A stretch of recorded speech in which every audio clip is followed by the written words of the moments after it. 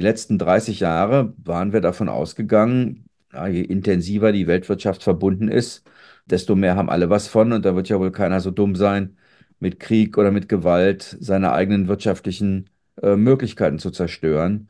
Und nicht nur Russland, auch andere haben gezeigt, dass das neue Zahlungsmittel nicht Dollar oder wirtschaftlicher Erfolg ist, sondern Macht. Transportation Matters, the CEO podcast of Daimler Trucks and Buses. Herzlich willkommen zu einer neuen Folge von Transportation Matters. Mein Name ist Martin Daum, ich bin Vorstandsvorsitzender der Daimler Truck AG.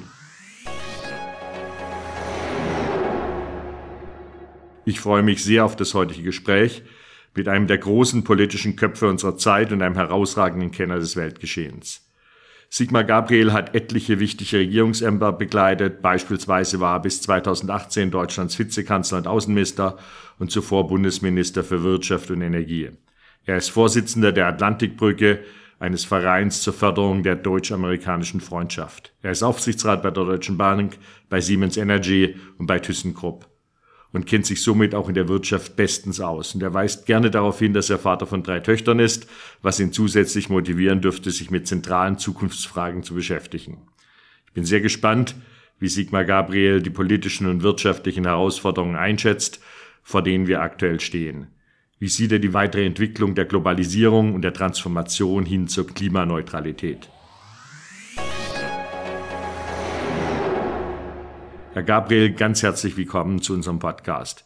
Grüße Sie, vielen Dank für die Einladung. Ich bin sehr gespannt drauf. Wir nehmen es ja hier im Dezember 2023 auf. Wir werden es Anfang 2024 online stellen. Deshalb immer die wichtige Frage, wie sehen Sie das neue Jahr? Gehen Sie mit Skepsis oder mit Zuversicht in 2024 rein? Ich bin Sozialdemokrat, da muss man genetisch zuversichtlich sein, aus vielerlei Gründen. Aber natürlich ist es so, dass wir in ein Jahr hineingehen, wo die ganzen Krisen des letzten Jahres nicht bewältigt sind, wo wir furchtbare Bilder nach wie vor in der Ukraine haben, im Nahen Osten und wo die Welt eigentlich so viel Aufgaben hat, die eine internationale Zusammenarbeit erfordern würden und gleichzeitig die Bereitschaft dazu abnimmt. Das ist die Lage, in der wir sind. Meine Hoffnung ist ein bisschen begründet darin, dass wir sehen, dass sich die jetzige amerikanische Regierung unter Joe Biden zum Beispiel im Umgang mit China sehr bemüht, zumindest stabile Verhältnisse herzustellen und dass offensichtlich beide Staaten um ihre Verantwortung für die globale Stabilität wissen, was nicht bedeutet, dass die Konkurrenz weg ist und harte Kämpfe uns erspart bleiben, aber sagen wir, dass beide wissen, dass von ihnen die Welt abhängt, jedenfalls große Teile der Stabilität der Welt, das finde ich ganz optimistisch. Das war vor einem Jahr nicht so. Und welche Rolle können wir hier in Europa spielen? Abwarten oder aktiv mitgestalten? Wenn wir es so weitermachen wie bisher, dann sind wir Zuschauer. Wir spielen in den aktuellen Konflikten keine Rolle und man kann sich nicht immer dauerhaft damit entschuldigen, dass wir das nie gelernt haben. Das stimmt zwar, Europa war gegründet dafür, dass wir uns raushalten aus der Welt, aber die Zeiten sind eben lange vorbei und dass wir es wieder nicht hingekriegt haben, beispielsweise zu einer UN-Generalversammlung, die sich mit dem Nahen Osten beschäftigt hat, wenigstens Deutschland und Frankreich gemeinsam ihre Stimme abgeben, sondern unterschiedlich abstimmen. Das wird im Rest der Welt gesehen als Zeichen für die Provinzialisierung Europas und dass man auf uns nicht rechnen muss. Das muss nicht so bleiben, aber wenn wir das verändern wollen, dann bedarf es großer Anstrengung. Nee, und das ist auch ganz wichtig, weil ich habe so eine These, die sagt, dass es uns in den letzten 20 Jahren so gut gegangen ist, hat auf 2 Grundpfeilern beruht. Das eine war die Globalisierung und das zweite war billige Energie. Und wir sind dabei, eigentlich beide Pfeiler abzusägen. Bleiben wir zuerst mal bei der Globalisierung. Von Ihnen gibt es einen Satz, nach der Öffnung der Grenzen fragen jetzt die Menschen nach den Grenzen der Öffnung. Wie sehen Sie das Thema Globalisierung? Jetzt muss man ein bisschen auseinanderhalten. Globalisierung hat ja eigentlich mit dem Washingtoner Konsensus das Ziel gehabt, möglichst alle Hürden, alle politischen Hürden für Handel, für den Austausch von Daten, von Kapital, von Waren, übrigens auch von Menschen, sozusagen nach Möglichkeit zu beseitigen. Dass Politik eigentlich die Weltwirtschaft nicht stören soll. Die Idee war, am Ende werden alle davon besser leben und das stimmte ja auch. 800 Millionen Menschen in China sind aus bitterster Armut befreit worden. Das wäre ohne die Liberalisierung und die Globalisierung des Welthandels nicht möglich gewesen. Und jetzt sind wir auf einmal wieder in einer Welt, in der Geopolitik den Vorrang hat und nicht Geoökonomie. Die letzten 30 Jahre waren wir davon ausgegangen, ja, je intensiver die Weltwirtschaft verbunden ist, desto mehr haben alle was von. Und da wird ja wohl keiner so dumm sein, mit Krieg oder mit Gewalt seine eigenen wirtschaftlichen Möglichkeiten zu zerstören. Und nicht nur Russland, auch andere haben gezeigt, dass das neue Zahlungsmittel nicht Dollar oder wirtschaftlicher Erfolg ist, sondern Macht. Also wir sind zurück in einer Welt, in der Geopolitik Geoökonomie schlägt. Und wir waren zwar ökonomisch stark, aber nicht geopolitisch. Also das heißt, für uns ist das eine völlige Umkehr der Bedingungen, in denen wir sind. Dazu kommt das, was Sie mit Energie genannt haben, aber auch andere Fragen. Wir wollen unsere Gesellschaft elektrifizieren, sind aber auf Rohstoffe angewiesen, die nicht unter unserer Kontrolle sind und die dazu gehörende Industrie, um aus diesen Rohstoffen Batterien zu machen, steht in großen Teilen in China. Wir werden sehr viel tun müssen, um uns anzupassen an eine völlig veränderte Weltwirtschaft. Und ich befürchte, das geht auch nicht von heute auf morgen. Es sprechen ja viele davon, dass wir so entlang der Rezession kratzen. Das wird wohl so ein, zwei Jahre so bleiben, denke ich. Gleichzeitig bin ich überzeugt, dass die deutsche Wirtschaft die Kraft hat, sich anzupassen an veränderte Bedingungen. Allerdings darf ihr die Politik dabei nicht das Leben schwer machen. Das wäre schon eine ganz gute Voraussetzung. Es gibt viel zu tun, damit Europa nicht als vernachlässigbarer Standort angeschaut wird. Was ja eigentlich fatal ist, weil gerade auch europäische Firmen, und das sind nicht nur deutsche Firmen, ja eigentlich globale Firmen sind. Also ich sehe es bei uns bei Daimler Truck.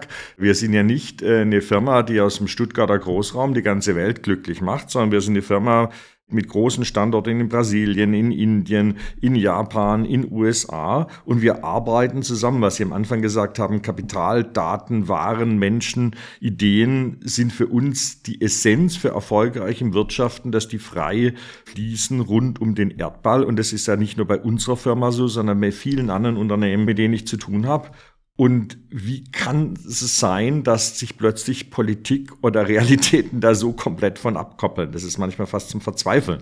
Naja, erstmal hat es was damit zu tun, dass die alte Weltordnung zu Ende gegangen ist mit ein bisschen Verspätung. Das war die Weltordnung des Nachkriegszeit des Zweiten Weltkrieges. Und Länder, die heute eine große Bedeutung haben, wie China oder Indien, die saßen damals am Katzentisch. Die haben wir als Entwicklungsländer bezeichnet oder manchmal als Dritte Welt. Es war die vom Westen geprägte Weltordnung. Selbst als es die Sowjetunion noch gab, war sie stark vom Westen geprägt. Und seit dem Zusammenbruch des Eisernen Vorhangs war sozusagen die westliche Dominanz unübersehbar. Und diese Länder, aber auch die Staaten Afrikas und Lateinamerikas, fordern jetzt ihren Platz in der globalen Ordnung ein und organisieren sich richtig in Gruppen wie BRICS oder auch der Shanghai-Gruppe. Da sind Leute zusammen, Staaten, die ansonsten Krieg miteinander führen, wie Mhm. Pakistan und Indien. Und auch China und Indien sind ja nicht Best Friends. Aber sie haben ein gemeinsames Ziel, die westliche Dominanz in der globalen Ordnung zu beenden. Wenn Sie die jetzt fragen, wie soll denn eigentlich die Ordnung des 21. Jahrhunderts aussehen, dann kriegen Sie keine richtige gemeinsame Antwort. Und so sind wir in so einer Zwischenphase, in der die alte Weltordnung vorbei ist. Die neue ist noch nicht da. Ein amerikanischer Publizist, Ian Bremmer, hat das G0 genannt. Also nicht G20 oder G7, sondern G0, eine Welt ohne Ordnungsmacht und ohne Ordnung. Und in der muskeln sich ein paar Staaten auf und denken, dass sozusagen die Stärkung ihres Nationalstaates, ihrer nationalen Politik, sie am besten vorbereitet auf dieses Ringen um eine neue Weltordnung. Und da sind wir mittendrin. Und ich glaube, dass wir so eine Dekade von Unsicherheit und von Dynamiken, von Instabilitäten vor uns haben. Und die schwierige Aufgabe für Unternehmen und für Politik ist, auf der einen Seite in unseren Gesellschaften klarzumachen, dass wir diesen Wandel werden durchleben müssen und gleichzeitig den Menschen aber die Zuversicht zu geben, dass sie nicht an ihrer eigenen Gesellschaft, an ihrer eigenen Demokratie beginnen zu zweifeln. Das ist das eine. Das zweite, das Navigieren für Unternehmen in dieser Welt wird viel komplizierter. Ich kenne die ersten Unternehmen, Deutschland sind ja Mittelständler in der Regel ein bisschen größer als in anderen Ländern, die sagen, ich versuche, meine drei Geschäftsbereiche, China, USA, Europa, weitgehend voneinander zu isolieren. Das ist nicht so effizient, als wenn wir das gemeinsam machen, aber es schützt mich jedenfalls davor, im Zweifel von Sanktionen irgendwo bedroht zu werden. Was ich rate, ist, dass Unternehmen geopolitische Fragen zum Teil ihres Risk-Managements machen. Die meisten großen Unternehmen haben so eine Regierungsabteilung. Das sind so die armen Jungs, die müssen für den Chef einen Ministertermin besorgen oder in den Tiefen der Apparate gucken, welchen Ja. Unsinn denken sie sich da wieder aus. Ich glaube, dass Geopolitik ein richtiger Faktor des Risikomanagements ist und dass sie schauen müssen, welche denkbaren Konflikte gibt es eigentlich und welche denkbaren Reaktionen haben wir darauf. Das wird nicht mehr so eindimensional sein wie in der Vergangenheit. Wobei am Ende bei uns ja immer wieder das Thema Economies of Scale wichtig ist. Wir sind als Deutschland zu klein, wir sind als Europa zu klein, um auf Stückzahlen zu kommen, auf die wir dann unsere Entwicklungsleistung umlegen können. Wir brauchen die ganze Welt, das heißt, wir brauchen Export, wir brauchen Zusammenarbeit. Wenn wir ausschreiben für Lieferanten, dann gewinnt am Ende der günstigste Lieferant und der sitzt nicht unbedingt in Deutschland, ist aber auch wichtig, weil unser Kunde ja interessiert daran ist, ein effizientes Produkt zu kaufen. Das heißt, das ist ein Kreisläufe, wo wir gern mit hehren Zielen uns raus sagen können, ja, müssen wir uns davon lösen, aber im tagtäglichen Bereich sind wir wieder genau in dem gleichen Kreislauf drin, den wir gerade eben beklagt haben. Damit wir uns nicht missverstehen, ich plädiere nicht für sowas wie Deglobalisierung oder ich bin auch bei Reshoring und Friendshoring, das sind ja so die neuen Begriffe, die da so durch die Gegend geistern, kein besonderer Fan. Übrigens nicht nur, weil das deutsche Unternehmen das Leben schwierig macht, sie brauchen den Weltmarkt, sondern weil Deglobalisierung die Ärmsten der Armen zuerst trifft. Wir haben ja Wertschöpfung auch in diese Länder gebracht und Sie können sich das am Beispiel der Pandemie anschauen, wo Länder, die sozusagen sich ein bisschen aus der Armut in eine Mittelschicht entwickelt hatten, auf einmal zurückgefallen sind und schon nehmen Kinderarmut wieder zu, Zwangsverheiratungen, fragile Demokratien sind in Gefahr. Also ich bin kein großer Freund dieser Deglobalisierungsdebatte. Ich weiß nur, dass wir jedenfalls nicht sehr schnell wieder zu einer globalen Ordnung zurückkommen werden, wie wir sie 30 Jahre als liberale Weltordnung genossen haben. Und das bedeutet, nicht etwa, dass sie ihren Weltmarkt aufgeben müssen, sondern dass es mehr Risiken gibt auf diesem Weltmarkt, als es sie bisher gegeben hat. Und mein Rat ist, immer auch über schlimmstmögliche Szenarien zu sprechen, um zu gucken, wie wir dann reagieren. Wird in jedem Unternehmen anders sein, aber geopolitische Risiken sind in Deutschland, in Unternehmen in der Regel nicht besonders präsent. Es gibt ja Firmen, das können Sie daran sehen, wer lässt sich eigentlich durch wen beraten. In den USA ist es völlig normal, dass Unternehmen, die sich mit geopolitischen Risiken befassen, dort Aufträge haben en masse. Einer der wichtigsten Companies, Eurasia, ist gerade von Goldman Sachs gekauft worden. Die großen Wirtschaftsprüfungs- und Beratungsunternehmen bauen geopolitische Risikoabteilungen auf, weil wir auf Sicht mit solchen Fragen werden leben müssen.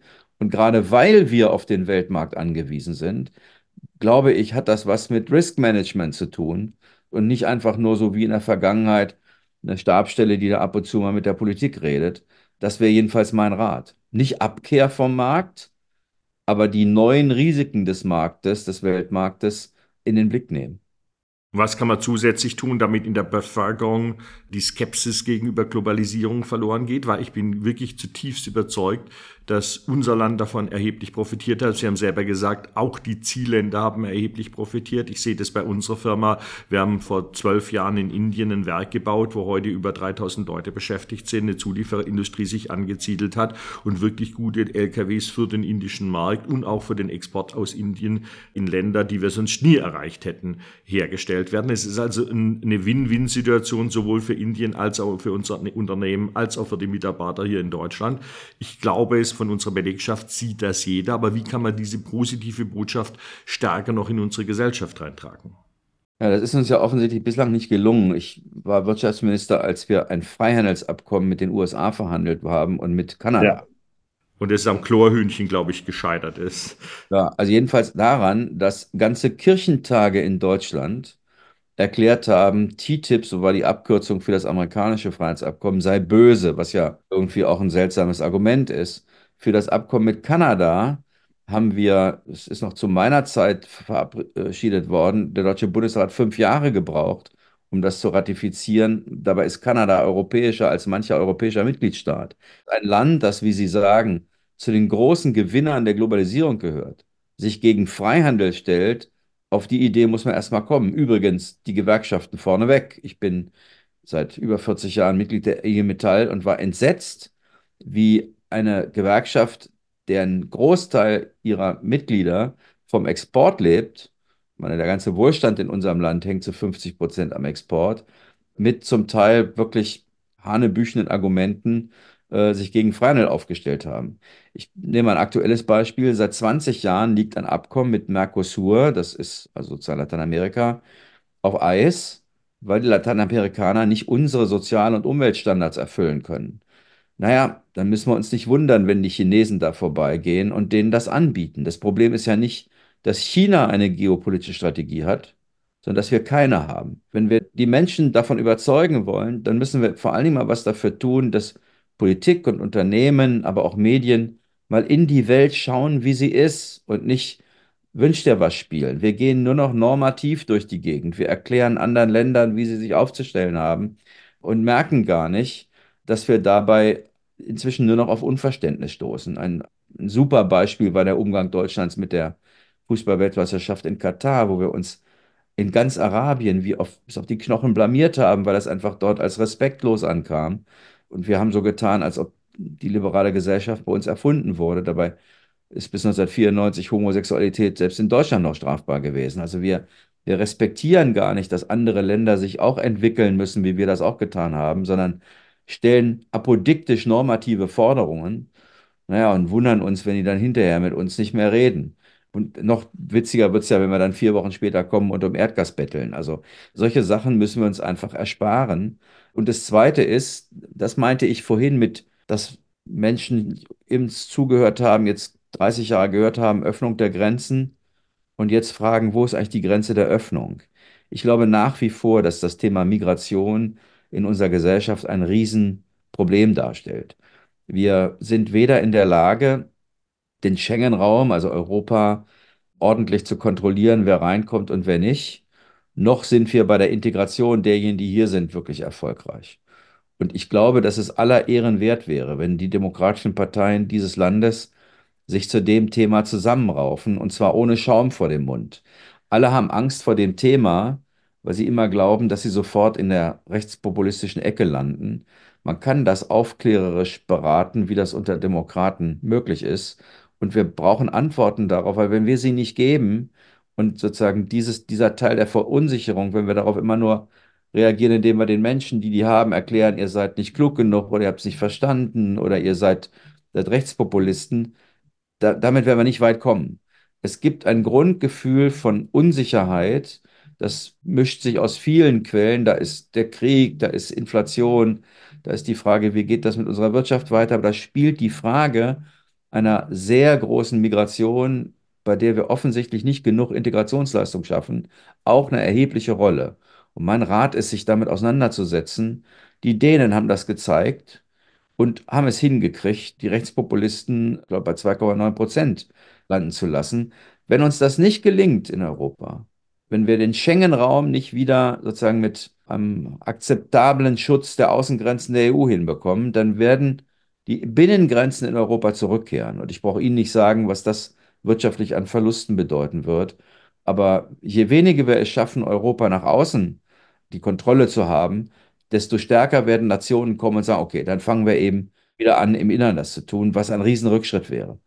Wird keine einfachen Antworten geben, keine Bilderbuchantworten, aber wenn wir das Thema nicht intensiver unter den Demokraten beraten, dann machen sich das die anderen zunutze. Ich habe ja am Anfang gesagt, und Globalisierung war der eine Pfeiler unseres Wohlstandes, der zweite war billige Energie. Und jetzt müssen wir dekarbonisieren, was unzweifelhaft Ziel aller Gesellschaften sein sollte. Das wird teurer und auch das ist ein Thema, was schwierig ist, der Bevölkerung zu vermitteln. Oder wie ist Ihre Haltung zum Thema Dekarbonisierung? Naja, selbstverständlich müssen wir das tun, aber alles, was wir machen, trifft eben auch auf Einkommensungleichheit bei uns. Eine Familie mit 4 Kindern und mittlerem Einkommen ist von der Erhöhung der CO2-Preise anders betroffen als jemand, der ein relativ hohes Einkommen hat und kein Kind hat. Also ich glaube, dass die Politik vor allen Dingen sich die Frage stellen muss, bei welchem Teil der Bevölkerung kommt was wie an. Und da ist es natürlich verheerend, wenn man Leute so verunsichert, wie das bei dem Heizungsgesetz der Fall gewesen ist, wo man ja am Ende etwas gemacht hat, was überhaupt nicht zur Verunsicherung beigetragen hätte, wenn man das von Anfang an so kommuniziert hätte. Trotzdem gibt es in der Sache ein Problem. Wasch mir den Pelz, aber mach mich nicht nass, wird nicht funktionieren. Die Transformation kostet Geld und das, was die Politik bisher versucht hat, nämlich die Probleme mit Geld zuzuschütten, da hat das Bundesverfassungsgericht jetzt gerade einen Riegel vorgeschoben. Das wird so nicht funktionieren. Was kann man dann tun? Wir werden priorisieren müssen. Wir werden nicht alles auf einmal machen können, sondern nacheinander. Und ich weiß, dass das unter Klimaschützern als Hochverrat gilt.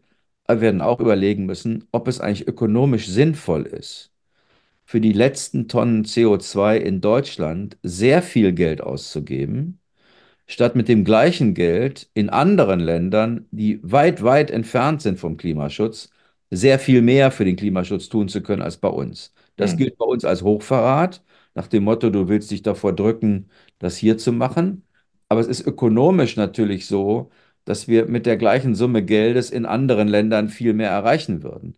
Und wir haben gerade die Klimaschutzkonferenz zu Ende gehen sehen.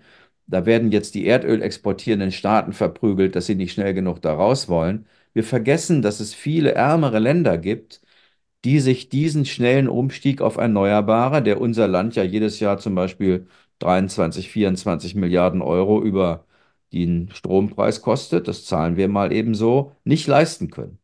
Deswegen es auch richtig ist, Technologien zu entwickeln, wie das die Norweger ja schon ganz lange machen, CO2 abzuscheiden und unter die Erde zu bringen. Das gilt ja in Deutschland auch als des Teufels. Solche Dinge werden wir auch machen müssen. Ich glaube, dass die Politik, die versucht, die Probleme mit Geld zuzukippen, dass die eben nicht funktionieren wird. Das ist klar, weil Subventionierung kann ich ja höchstens für eine Anschubfinanzierung geben, aber der Betrieb von irgendetwas muss sich selber tragen, beziehungsweise ich habe mal früher in der Volkswirtschaft in der Universität gelernt, vor vielen, vielen Jahren, dass Lenkungsfunktion von Steuern ist, dass ich Verhalten, das ich nicht haben will, wenn ich es mit Steuer belege, dann den Bürger zum Richtigen lenken kann. Und jetzt hat man bei uns zum Beispiel im Moment in Deutschland die Mautdiskussion, was ich grundsätzlich für eine richtige Sache finde, dass man CO2 bepreist, betrifft dann nicht den Einzelnen direkt, sondern erstmal den Warentransport. Aber dann darf ich eben die Mehreinnahmen von der Maut nicht verwenden, um irgendein Haushaltsloch zu stopfen, sondern muss eben genau diese Mehreinnahmen verwenden, um dann eine, sagen wir, Elektroladeinfrastruktur aufzustellen, sodass dann unsere Kunden auch die Chance haben, die Maut künftig zu vermeiden. Ich stimme Ihnen zu. Ich will trotzdem nochmal darauf zurückkommen. Jede Erhöhung von Abgaben und Steuern trifft Menschen unterschiedlich stark. Und Leute in ihrem und in meinem Einkommen, wir können das ganz gut ertragen, das trifft uns nicht besonders. Aber es gibt natürlich viele andere, bei denen die Erhöhung von Steuern und Abgaben, auch sei sie für Umweltschutz, natürlich regressiv auf deren Lebensmöglichkeiten sieht, weil sie einfach mittlere oder niedrige Einkommen haben. Wenn Sie Umweltsteuern erhöhen aus guten Gründen, um Lenkungsfunktion zu haben, dann werden Sie vermutlich für einen bestimmten Teil der Bevölkerung an anderer Stelle Entlastung schaffen müssen, sonst steigen die Ihnen aufs Dach. Und das machen die bei Wahlen. Und deswegen wäre mein Rat, auch über so etwas nachzudenken, an welcher Stelle ich jedenfalls den Teil an Menschen entlaste, die erstens, weil sie auf dem Land leben, keinen ÖPNV vor der Tür haben, den sie nutzen können, und zweitens noch nicht in der Lage sind, auf Elektromobilität umzusteigen und ihr Auto brauchen und das jetzt, weil wir CO2-Abgaben brauchen, teurer wird. Wenn wir das nicht machen, dann muss man sich nicht wundern, wenn bei Wahlen Leute ihrem Ärger darüber Ausdruck verleihen, indem sie Parteien wählen, die unsere ganze Demokratie gefährden. Wenn Sie so global umschauen, welche Länder sind für Sie Vorbilder, wenn es um Klimawandel geht? Sie haben vorhin gesagt, Norwegen, die auf ein breiteres Technologiespektrum stellen. Gibt es noch andere Beispiele, die Sie in Ihrem weltweiten Search-Prozess gefunden haben? Ich finde, dass wir gar nicht so schlecht sind in Europa und in Deutschland. Es gibt ja keine Staatengemeinschaft, die so gut zusammenarbeitet im Klimaschutz, wie das die Europäische Union tut. Innerhalb der Europäischen Union haben es natürlich Länder wie Norwegen oder Schweden einfacher, weil sie zum Beispiel große Wasserkraft besitzen, die per se erneuerbar ist. Es wird in Schweden gerade ein neues Stahlwerk gebaut, in einem Markt, in dem es eigentlich Überkapazitäten gibt. Die werden grünen Stahl produzieren. Warum? Weil sie große Wasserkraft nutzen können. Andere Länder wie Deutschland haben eine sehr starke industrielle Struktur im verarbeitenden Gewerbe. Wir haben dafür nicht ausreichend Erneuerbare in den letzten Jahren geschaffen, zum Beispiel im Stahl. Ich bin Vorsitzender des Aufsichtsrats von ThyssenKrupp Stahl. Da wird jetzt ein Hochofen umgestellt auf Wasserstoff mit Staatshilfe von bis zu 2 Milliarden Euro. Wir haben aber sechs davon. Niemand glaubt, dass wir für die anderen fünf sozusagen staatliche Subventionen bekommen. Aber die viel entscheidende Frage ist, woher kommt eigentlich die Energie, die wir dafür brauchen? Zurzeit braucht die Hochofenroute in Deutschland 3 Terawattstunden externer Energiebedarf. Wenn wir sie umstellen auf Wasserstoff, wird das 83 Terawattstunden kosten. Woher kommt das? Und deswegen ist auch mein Rat, ein bisschen Prioritäten zu setzen und nicht zu glauben, wir könnten alles zur gleichen Zeit. Das, glaube ich, kann uns helfen, nicht nur finanziell helfen, sondern auch helfen, indem unsere Bevölkerung den Überblick behält, was eigentlich zu welchem Zeitpunkt gemacht werden soll. Manchmal ist es ja so, dass es schwer war in den letzten Monaten noch durchzusteigen, welche politischen Prioritäten eigentlich gerade gesetzt werden. Ich denke, das ist sicherlich eines, merken wir auch immer, erstmal eine ideologische Vorprägung. Dinge sind okay, also was mich, Sie haben Wasserstoff angesprochen, auch immer fast ärgert ist. Strom ist per se gut, er kommt aus der Steckdose und ist gut. Beim Wasserstoff muss ich bei jedem Molekül nachweisen, dass es grün ist. Das Elektron wird die Prüfung nicht bestehen. Ja, Diesel ist sowieso schon per se schlecht, selbst wenn er höchst effizient verbrannt wird. Da haben wir uns natürlich selbst reingeritten. Einerseits durch die Dieselmanipulation, die von Automobilherstellern begangen wurde, aber dann eben auch, indem die Politik nicht mutig genug war, den Unterschied zu machen zwischen dem, was da passiert ist in den Vereinigten Staaten, einem Dieselaggregat, das längst schon veraltet war, und dann das neue Aggregat nicht verteidigt haben. Im Ergebnis sind die Leute auf den Benziner umgestiegen, der mehr CO2 produziert hat und nicht weniger. Also bis heute würde ich sagen, ist ein modernes Dieselaggregat jedenfalls allemal vernünftiger als das, was wir auf dem Hybridsektor haben und verbraucht weniger und produziert weniger CO2 als die Fahrzeuge, die wir im Hybrid laufen haben. Deswegen, wir sind manchmal auch selber schuld an dem, was wir machen. Eine weitere Klage, die wir als Industrie in Deutschland haben, und da kann ich mich 100% anschließen, ist, dass alles so unendlich lang dauert. Also zwischen einer Idee, ob das jetzt eine Subventionsbeantragung ist, ob es eine Baugenehmigung ist, egal was, es dauert immer lang. Ich habe noch keinen Politiker gefunden, der mir da nicht zugestimmt hätte, aber ändern tut sich nichts. Sie werden jeden Politiker reden hören, irgendwann zum Thema, wir wollen Bürokratie abbauen. Sie müssen den dann fragen, unmittelbar danach, welches Gesetz fassen Sie an? Denn dieser Begriff Bürokratieabbau, der hat sich ja so verselbstständigt, dass das sich so anhört, als ob da irgendwie der Fehler in den Apparaten sitzt, wo die Beamten irgendwie zu langsam sind oder zu kompliziert. Das ist ja nicht so, sondern wir haben diese schwierigen Planungsprozesse, weil wir entsprechende Gesetze verabschiedet haben. Ich nehme mal ein Beispiel, an dem ich mit beteiligt war und wo sich eine gute Idee ins Gegenteil verkehrt hat. Wir haben Anfang der 90er Jahre eine große Debatte über die Frage gehabt, wie kriegen wir eigentlich Umweltbelange besser berücksichtigt in unseren Planungsverfahren? Ein Thema war, dann lass doch die Umweltverbände klageberechtigt sein, um der Natur eine Stimme zu geben. Dann werden die Planer schon, wenn die das wissen, dass sie das dürfen, von Anfang an stärker die Umweltbelange mit einbeziehen. Naja, das Ergebnis ist, dass heute gegen alles geklagt wird. Gegen einen Radweg genauso wie gegen ein Kraftwerk, gegen ein Windrad genauso wie gegen eine Schienenverkehrsstrecke. Und wenn wir Bürokratie abbauen wollen, dann müssen Sie etwas tun, was ganz unpopulär ist. Sie müssen das an individuellem Rechtsstaat, was wir in den letzten Jahrzehnten ausgebaut haben, ein Stück wieder zusammenstreichen. Denn parallel zum Ausbau der Individualrechte sind die politischen Handlungsmöglichkeiten eingeschränkt worden. Deswegen brauchen wir jetzt für den Ersatz von Brücken 10 Jahre, für einen Windpark 6 Jahre. Das können Sie nur dadurch machen, indem Sie Verfahrensbeschleunigungen ins Gesetz schreiben, die dazu führen, dass die Einspruchsmöglichkeiten geringer werden. Immer wenn wir persönlich betroffen sind, finden wir das aber super, dass wir Einspruchsmöglichkeiten haben. Wenn wir allgemein reden, dann finden wir die Planungsprozesse zu schrecklich. Ich habe das da meinem damaligen Kollegen mal vorgeschlagen. mit Herrn Dobrindt, der war Verkehrsminister, ein Gesetz zu machen, bei dem wir zumindest für national bedeutsame Infrastrukturen eine Planungsbeschleunigung beschließen. Wir haben das übrigens mal bei der Deutschen Einheit ziemlich gut gemacht. Damals sind die Verkehrsstrecken im Bundestag beschlossen worden. Und da gibt es nur eine Möglichkeit, gegen zu klagen, nämlich vor das Verfassungsgericht zu gehen. Und die prüfen dann nur, ob das Gesetz ordnungsgemäß zustande gekommen ist. Sonst hätten wir die A2 wahrscheinlich bis heute nicht fertig. Also wir müssen an die gesetzlichen Grundlagen ran. Und das heißt aber, dass sozusagen der individuelle Rechtsstaat ein bisschen schwächer wird und die kollektiven Handlungsmöglichkeiten der Politik stärker. Das muss man wollen und das muss man durchboxen. Das ist schwieriger, als auf einer Versammlung zu sagen, ich bin für Bürokratieabbau. Das ist, finde ich, sehr, sehr gut formuliert. Wenn wir jetzt die Themen, die wir heute besprochen haben, Globalisierung, Energietransformation und Bürokratieabbau, wenn wir in 12 Monaten uns zum gleichen Thema wieder zusammensetzen würden, glauben Sie, dass wir zuversichtlicher dann in die Zukunft schauen oder auf der gleichen Skepsis oder Problemebene sind, wie wir heute sind? Wir beide sind ja alt genug, um noch den alten Witz zu kennen mit Frage an Radio Erivan, wo immer die Antwort lautete, im Prinzip ja, aber. Ich glaube, dass wir leider in einem Jahr etwas verschreckt in die Welt gucken werden, weil zwei Dinge passiert sein werden. Erstens, wir werden in Deutschland 4 ganz schwierige Wahlen hinter uns haben.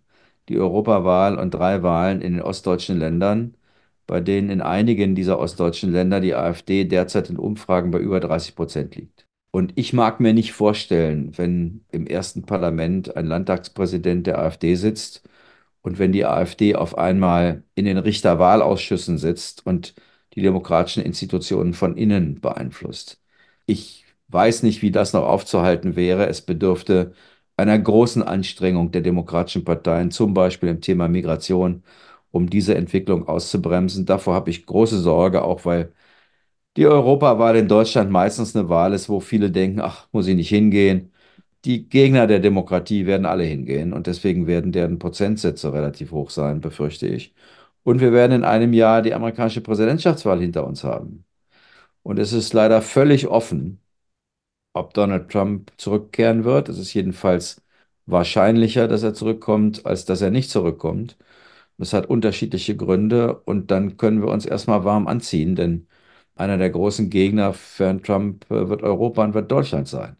Also ich sage nicht, dass wir das alles nicht schaffen. Ich halte unsere Volkswirtschaft und unsere Gesellschaft für sehr robust und ich glaube, dass wir auch durch einen solchen Zirkel durchkommen.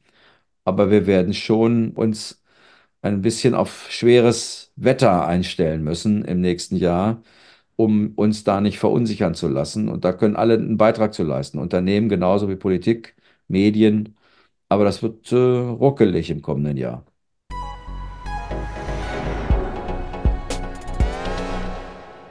Sehr, sehr spannend und deshalb auch gut, dass wir uns darüber unterhalten haben. Es ist ja ein Anliegen dieses Podcasts, Leute zum Nachdenken zu bringen, auch in ihrem Bereich dann auch entsprechend diese Art von Botschaften weiterzutragen. Wir als Unternehmen, als globales Unternehmen stehen da voll dahinter, dass wir genau das arbeiten müssen, dass wir einen guten Planet haben, wo wir gut zusammenarbeiten.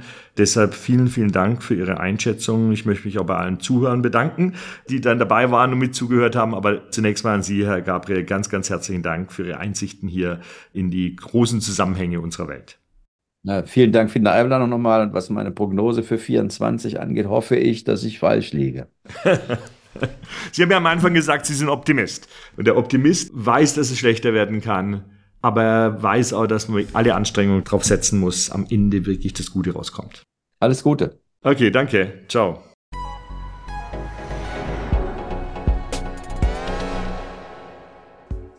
That was Transportation Matters, the CEO podcast of Daimler Trucks and Buses. If you enjoyed what you've heard, share this episode and subscribe to Transportation Matters on your preferred podcast platform. You can do this by tapping the follow or subscribe button right next to the podcast title.